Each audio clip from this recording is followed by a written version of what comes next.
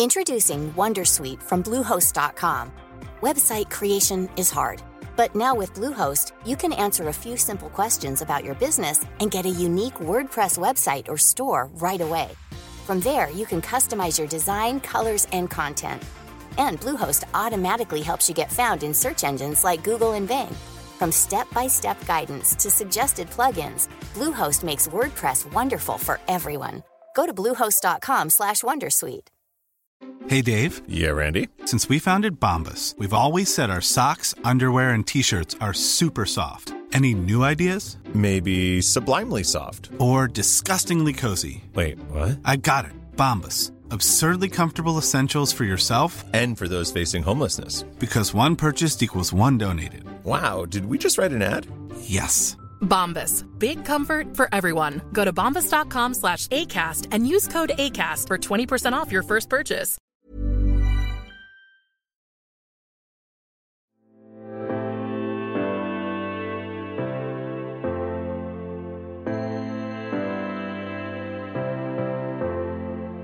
Welcome to Futureproof, the marketing podcast from Said Business School, University of Oxford, and Kantar, the marketing insights and consulting company. In each episode, we'll have a frank discussion with industry experts to help brands and business leaders navigate the changing landscape of marketing. I'm Jane Osler, Global Head of Media, Insights Division of Kantar.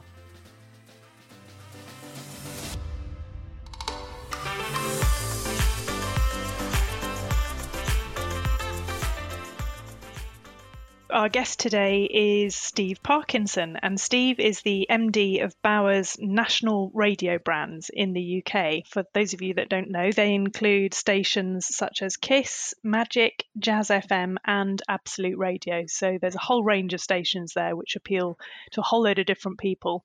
And what I'm going to be doing today is asking Steve more about radio in general, and also some of the things they've been doing in recent times during lockdown, because I think it's a really interesting story of how media has had to adapt and evolve. So Steve, welcome. Thank you. Hello. And I wanted to find out just briefly, first of all, how did you get to what you do today? What's your background? In a nutshell, my career split into two. I suppose early on I worked in theatre and event arts festivals, and then moved now into predominantly, I have to say, most of my career has now been radio with a little bit of TV, but certainly commercial radio is what I've worked in, really working up through producer to program director, then moved into commercial and worked in sponsorship and promotions, and then working up to management. And now here I am as managing director across sort of 6 or 7 national radio brands, as you said, including Magic and so on, but also Scala, a new classical service, and jazz. So genres and formats, I guess, across a range of ages. And we're all based in Soho in a 7th floor small building with 350 staff and presenters. And you can imagine they're of all ages and experiences to match the various brands that we have. And there are 23 studios in this building, which will become interesting in a second. The national service, just for some context, fits sort of complementarily to another 100 local stations that Bauer Media has, run by another MD, Graham Bryce. So we've got a kind of national set of services and a big network of local radio stations as well. Wow, so it's a huge operation. And I guess just picking up on your point about 350 people all in one building in central London, I assume that has changed quite recently. And I wanted to understand more. Did you have any contingency plans for a lockdown or not being able to be in the building? How have you prepared for what you're doing now and how you're operating? You can have plans for many things, but as many businesses and companies have said, whether you happen to be fortunate enough to have made plans to consider a pandemic happening, there's probably a very, very small percentage who can claim to have done so. In radio, though, I suppose that one of our main missions is to continue broadcasting 24/7. And whether you're the BBC or commercial, you have a remit with Ofcom that requires you to do so. I came back from holiday on March the 2nd and was aware that Italy was already in the crisis, really. And there was some talk in the UK, but it was a bit laid back, as people in the UK might recognise. So I spoke to Jonathan Dean, our head of technology, and said, I just think we need to pull out the plans and dust them down a bit. Now, those plans tend to be for three things that you talk a couple of times a year about and you never actually think will happen in your career. And actually, all of those three scenarios happened in 1 month. And those three scenarios that you never want to happen are, number one is a short-term evacuation of your building. So, we're in Golden Square in the heart of Soho. Things can happen in London, and whether that's short-term terror alerts or fires next door or whatever, you need a short-term plan so that you can leave that building and continue broadcasting. Now, for that short-term plan, normally we would throw to our Manchester studios or down to the South Coast and maybe go to another building. Obviously, we couldn't do that. The long-term evacuation is really what you never want, because it has always been deemed impossible to broadcast all of those services from elsewhere or from home, which is what we ended up coming to do. The third thing, which we'll maybe talk about a little bit later, is obituary procedures. And we very nearly had a full obituary procedure, or obit procedure, as you call it in radio, for Boris Johnson, who was seriously ill at one point from COVID itself. We were kind of at DEFCON 1 on the obituary procedure, but on the evacuation, on the 14th of March, and again, the UK lockdown was on the 23rd of March. So fortuitously, I said to Jonathan, let's just throw a test closure on the 17th and 18th.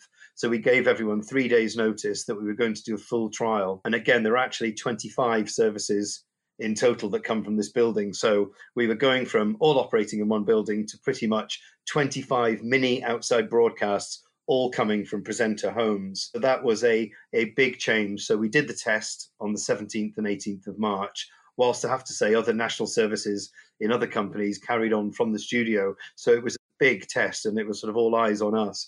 And I have to say the test went so well that with a lockdown looking imminent, we actually kept it in place. And here we are recording this toward the end of May, and we've never been back. So we're all broadcasting 24/7, the same services from many, many different locations, which I have to say is astonishing. Wow. And did you have to help your presenters and your producers by shipping special equipment to people's homes, or is it all done via laptops? Tell us how the technology works. Last year, we, again, luckily had been testing some outside broadcast kit. If we want a presenter to go and broadcast from a shopping centre or a park or abroad, as we do maybe 6 or 7 times a year, so 6 or 7 times a year only, we would use this kit. And basically that's a basic mic and mixer kit, so that if the presenter's in a park, maybe with a producer, they can record or broadcast from a different location, and all of the music and the main brains of the radio station stays back at base. So we tested that kit late in 2019, and the test had gone so well that all we did was suddenly buy a whole lot of that kit. It's called Zeta to Go. It basically was the lifeline that we needed, and it allowed us to be as agile and as flexible as we needed to be. If I paint a picture, if we have 100, 120 presenters across our major brands, and it's everybody from, Simon Mayo, ex-Radio 2, who's now at Scala, the classical service. We've got Ronan Keating, the singer, who's now at Magic. And we've got young presenters from KISS. So again, very experienced presenters and new emerging talent. And suddenly they were all at home, all on a laptop, and a range of microphones that either they had themselves or, yes, we shipped kit urgently to them. It was a kick-bollock scramble that we had in those few days to kind of test it. But the kit largely, I have to say, and we were in good form. And so far, I think we're the only broadcasting company to have gone to full off-site broadcasting so early on, and remain so far, and will remain that, I would think, for certainly a number of weeks going forward. So let's talk a bit more broadly about radio during the time of this pandemic and the lockdown, because some of our research, our COVID-19 barometer research, shows that radio consumption, like many other media channels, has gone up during this time, and radio listening has gone up actually amongst all age groups. And some of our data shows that it's gone up, by about 15%. This is what consumers say they're doing. They say they're listening to more radio. People listening to podcasts and streaming music has gone up around 12%. So it shows that, radio is important, not only generally, but it's also important in a crisis. Why do you think radio is important in a crisis? If you go back to the basics of what radio stands for, I believe that radio constantly tests as one of the best and most trusted mediums. So, pre-COVID, it's withstood the onset of so many new media and platforms over the decades, and still 9 out of 10 people in the UK listen to radio every week. It's intimate. It's the only media that you can consume in the shower or whilst driving, doing other activities. And importantly, it's therefore seen as the closest friend a media can be. It often tests independently as seen as a trusted friend. So in times of crises, people turn to friends, or in this case, radio. And actually, for many countries where friends can't be there in person either, then radio really had to rise to the challenge, and all of their values that radio has sort of came to the fore. It can be entertaining, it can be informative, it can be educational, and it also can be comforting and familiar. And of course, it's live, so we can dial up or down the tone, the empathy, the fun, the feelings of the nation. And whether you're the BBC or commercial, radio is a critical part of that, informing and comforting the nation. In fact, staff in radio were given key worker status. Now that's buried in the small print beneath all of the most important, amazing NHS workers, the care workers, supermarket workers, drivers, and everyone else. But down there at the bottom is, importantly, radio presenters, broadcasters, and journalists who can do that job of making sure that the nation feels comforted as well as informed. And I think that's interesting. And obviously, different radio stations suit different moods and tones as well. So whether you're a sort of an older person isolated on your own and it literally is your friend, or whether it's informing you or whether it's entertaining, I guess it's playing an incredibly useful role. You mentioned driving in your car. Now, obviously, people's habits have changed significantly. Maybe, the normal day parts that you would normally have in radio, like drive time, for example, or I don't know, breakfast show, prime, for example. Have they changed at all? Have you had to change your programming to suit? Yeah, that's interesting. Yes, because when you say drive time, traditionally a lot of radio stations call their kind of 4 p.m. till 7 p.m. time drive time. And of course, we all had no drive time because we were already at home. In general, people listen to radio at home, in the car, at work, or on the move. They're the sort of 3 or 4 main places that people listen. And in one fell swoop, there was no in-car listening. There was a massive surge in home and working from home listening. Immediately as we went into the COVID crisis and the lockdown, we were immediately looking at... Hey, I'm Ryan Reynolds. Recently, I asked Mint Mobile's legal team if big wireless companies are allowed to raise prices due to inflation. They said yes. And then when I asked if raising prices technically violates those onerous 2-year contracts, they said, "What the f*** are you talking about, you insane Hollywood ass?" So to recap, we're cutting the price of Mint Unlimited from $30 a month to just $15 a month. Give it a try at mintmobile.com/switch. $45 up front for 3 months plus taxes and fees. Promo rate for new customers for limited time. Unlimited more than 40 gigabytes per month. Slows full terms at mintmobile.com. Hey, Dave. Yeah, Randy. Since we founded Bombas, we've always said our socks, underwear, and T-shirts are super soft. Any new ideas? Maybe sublimely soft. Or disgustingly cozy. Wait, what? I got it. Bombas. Absurdly comfortable essentials for yourself and for those facing homelessness. Because one purchased equals one donated. Wow, did we just write an ad? Yes. Bombas. Big comfort for everyone. Go to bombas.com/ACAST and use code ACAST for 20% off your first purchase.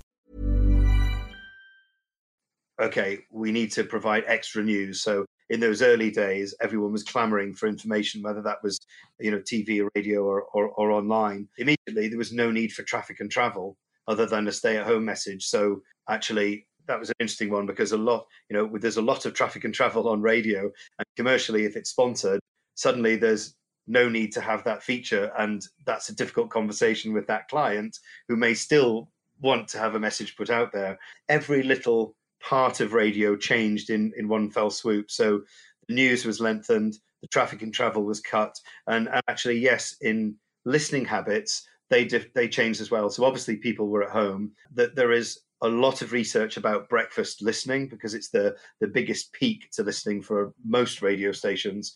And so immediately that kind of average, don't quote me, but I think it's about 6:35 is the average London get-up time. But outside London and the further north you go, it's about 7 o'clock, probably different commuting times and so on. But immediately people were getting up later. So we had to question what features went out at different times, and also where people might have individual routines to breakfast. One person's up and out first before anybody else gets up, or other people, there's a family moment. Suddenly, everyone's having breakfast together and the traditional breakfast moment is gone. So that also changed the way that presenters have to talk to the audience. So I think kind of there were small and huge changes pretty much immediately. Once we saw that the streaming was increasing across different radio stations, we also looked at increasing music rotations, because we can rotate the music knowing roughly on average how people listen. So we don't want people to hear the music coming around so much if they listen longer. So we extended the rotations and actually brought in more music as well. So there was a lot of different things that we kind of saw, and some early actions that we took to try and adapt to what we were understanding people to be doing at the time. Wow, so it's touched almost every single aspect of content and programming and day parts. It has really, and even commercially, we had to help advertisers with, almost a complete pivot of message and campaign. So we actually set up a tone consultancy in our advertising department to help the biggest national advertisers with tone of voice, because we were literally all in it together, and everyone was, when we did go into lockdown, there was that sort of shock moment of all advertisers stopped. And actually for a couple of weeks, you only heard the government saying stay at home. There were a few supermarkets that came out to tell you how to queue properly, and a couple of banks that would say we're here by your side, or kind of reassuring messages. So there was a couple of weeks that we had to go back in and help advertisers kind of review and reset immediately what sort of messages they might want to talk to audiences in the new world. We know as well from our research that consumers actually want advertisers to keep advertising, but you're absolutely right, it's about getting the tone and the content right, and actually that changes probably all the time as well. So as we lift out of lockdown restrictions, for example, that tone and the messages can change again. So I can imagine that advice will have to be continuing for some time. It changes by the week, I think, as we all adapt through it. So let's come back to the obituary preparation, the procedure that you mentioned at the beginning. So what actually happened there? Presumably you have plans in place for when important or famous people die. So what was the thinking behind that? Yeah, so in the old days, and in the I mean, pre-Princess Diana dying in 1997, there was a massive obituary procedure that all British media, TV and radio, follow. And pre-Princess Diana, there was a lot of people on the obituary procedure. The obituary procedure is there would be an official announcement by all radio and TV, again, all neat, tidy, everybody at 11 a.m. on a weekday morning to announce the sad passing of a royal, or the Prime Minister, or the head of the opposition. There was quite a list. It was sort of every royal and actually most of the heads of the parties. So if the list was probably about 30 pre-1997, I think what the death of Diana told us was that you couldn't control the media. And obviously this was still pre-social media and digital. But if something happens publicly, you can't have that slightly old-fashioned British way of, well, we'll all wait until 11 a.m. and announce it properly. That had gone. And actually, for radio, there's terrible stories now that we can look back. But when Diana's death was announced so publicly and so tragically, that there was no protocol. And actually, at some radio stations that were maybe just had recorded output, they weren't able to go into that broadcast for hours. So there were some terrible moments where on one station that will remain nameless, very sadly, but slightly bleakly, out of the news flash, you could actually insert the news. It went from a news flash that Diana died in the car crash straight into a car insurance ad, which, terrible at the time. So a whole load of rules were rewritten, and the number of people shrunk right the way down to key royals, so just 4 or 5 of the main people in line to the throne, and the Prime Minister, him or herself. That was all tidy. A new system was brought in where all commercial radio stations have a very small blue light in the studio. And the day that that blue light goes on means that there is a terrible tragedy or major news item. So stand by to go to our news desk. That's sort of all in the background. And there was lots of written plans for what happens if, should the Queen passing, there's quite a public story about, there's a very detailed plan for the Queen. The Duke of Edinburgh has reported that he doesn't want a state funeral. So there's all sorts of stuff that goes in the background so that people are prepared. And I think, the Prime Minister is on the list, but I don't think anybody had ever planned or thought that the Prime Minister could pass. Now, there's terrorism and so on. Given that we were all dealing with the pandemic and everything that brought, when Boris Johnson fell ill, and actually on one particular night, the reports were really not good. I think that was on the 7th or 8th of April. Now, normally, that little blue light is in the studio where all of our presenters sit. Suddenly, all of our presenters are at home with no blue light. So we had to bring in rules sort of by the hour. And I have to say, we were kind of on PM watch over that night. And because we had no network, because the presenters are working at home, we've never revealed this, but we actually had to record a news bulletin that we've never had to do before, telling the nation that the Prime Minister had died. Now, that was kept under my lock and key, or my metaphorical lock and key on my computer with the news editor, because if that ever got out by mistake, then that would be tragic in its own way. So I think it just shows how much we got to DEFCON 1, as we called it, because we were all sort of awake most of that night, as a lot of the nation were. Well, however you vote, you don't want your Prime Minister to pass in these circumstances. It was a close run thing. We managed to put together new rules, but I think it just shows you can have all of these plans on paper, but when it comes to it, you have to be front foot and change the rules by the minute, as we did that night.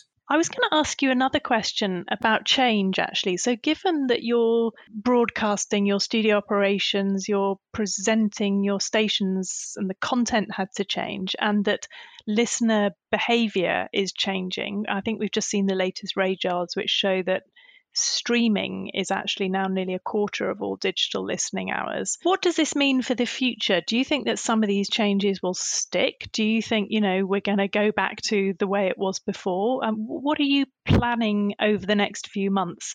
How do you think things are going to change, and are they going to stay like that forever?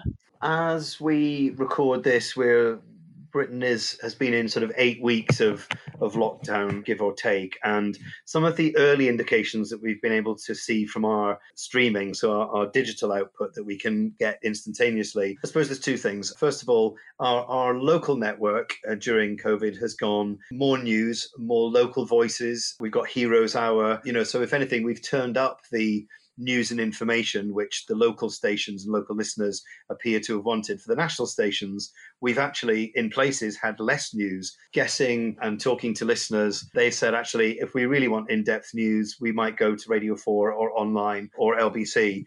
And so actually if you're Magic, well, let's take out the half-hour news and let's be comforting and entertaining and give a semblance of normality for people, which has been appreciated. And I think in that time, people have also turned to the familiar and comforting music channels. So we've seen Absolute Radio 70s and 80s, which plays nothing but those decades, or Mellow Magic, which is a kind of gentler sound, as it suggests, or Magic Soul. People have turned to something that's a bit more comforting, maybe again just to give that sense of normality and calm. But people have also had more time on their hands to discover new, more specialist stations. So actually Jazz and Scala, which is our classical service, and actually Country Hits Radio have all seen huge spikes in listening, perhaps as people have had more time to extend it. So one upside from this terrible episode is that this could be a massive sort of sampling period for radio stations. And I think looking further out from that, I guess stations, will look at listening patterns and might not go back to ever being the same again. I think we've certainly turned up the empathy dial, even KISS, which is talking to under 30, where it's a sort of slightly, young, a bit of mischief and slightly frivolous editorial where everything's upbeat. It's about holidays and good times. Actually, we've turned up our sense of community and our empathy, and we've really turned down celebrity. I think in the new world, if the world of celebrity and celebrity news was seen as slightly meaningless by some, I think celebrities are now going to have to go out of their way to show meaningful activities that they do rather than being papped coming out of, a club or whatever else. So I think consumer attitudes have totally changed, and I think radio is already adapting to that new normal.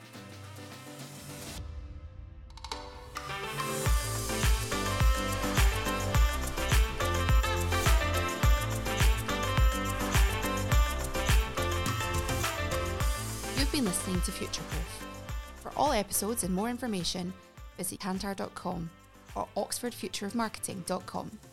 Please leave us a rating and a review and subscribe within your podcast app so you know when new episodes are released. Thank you.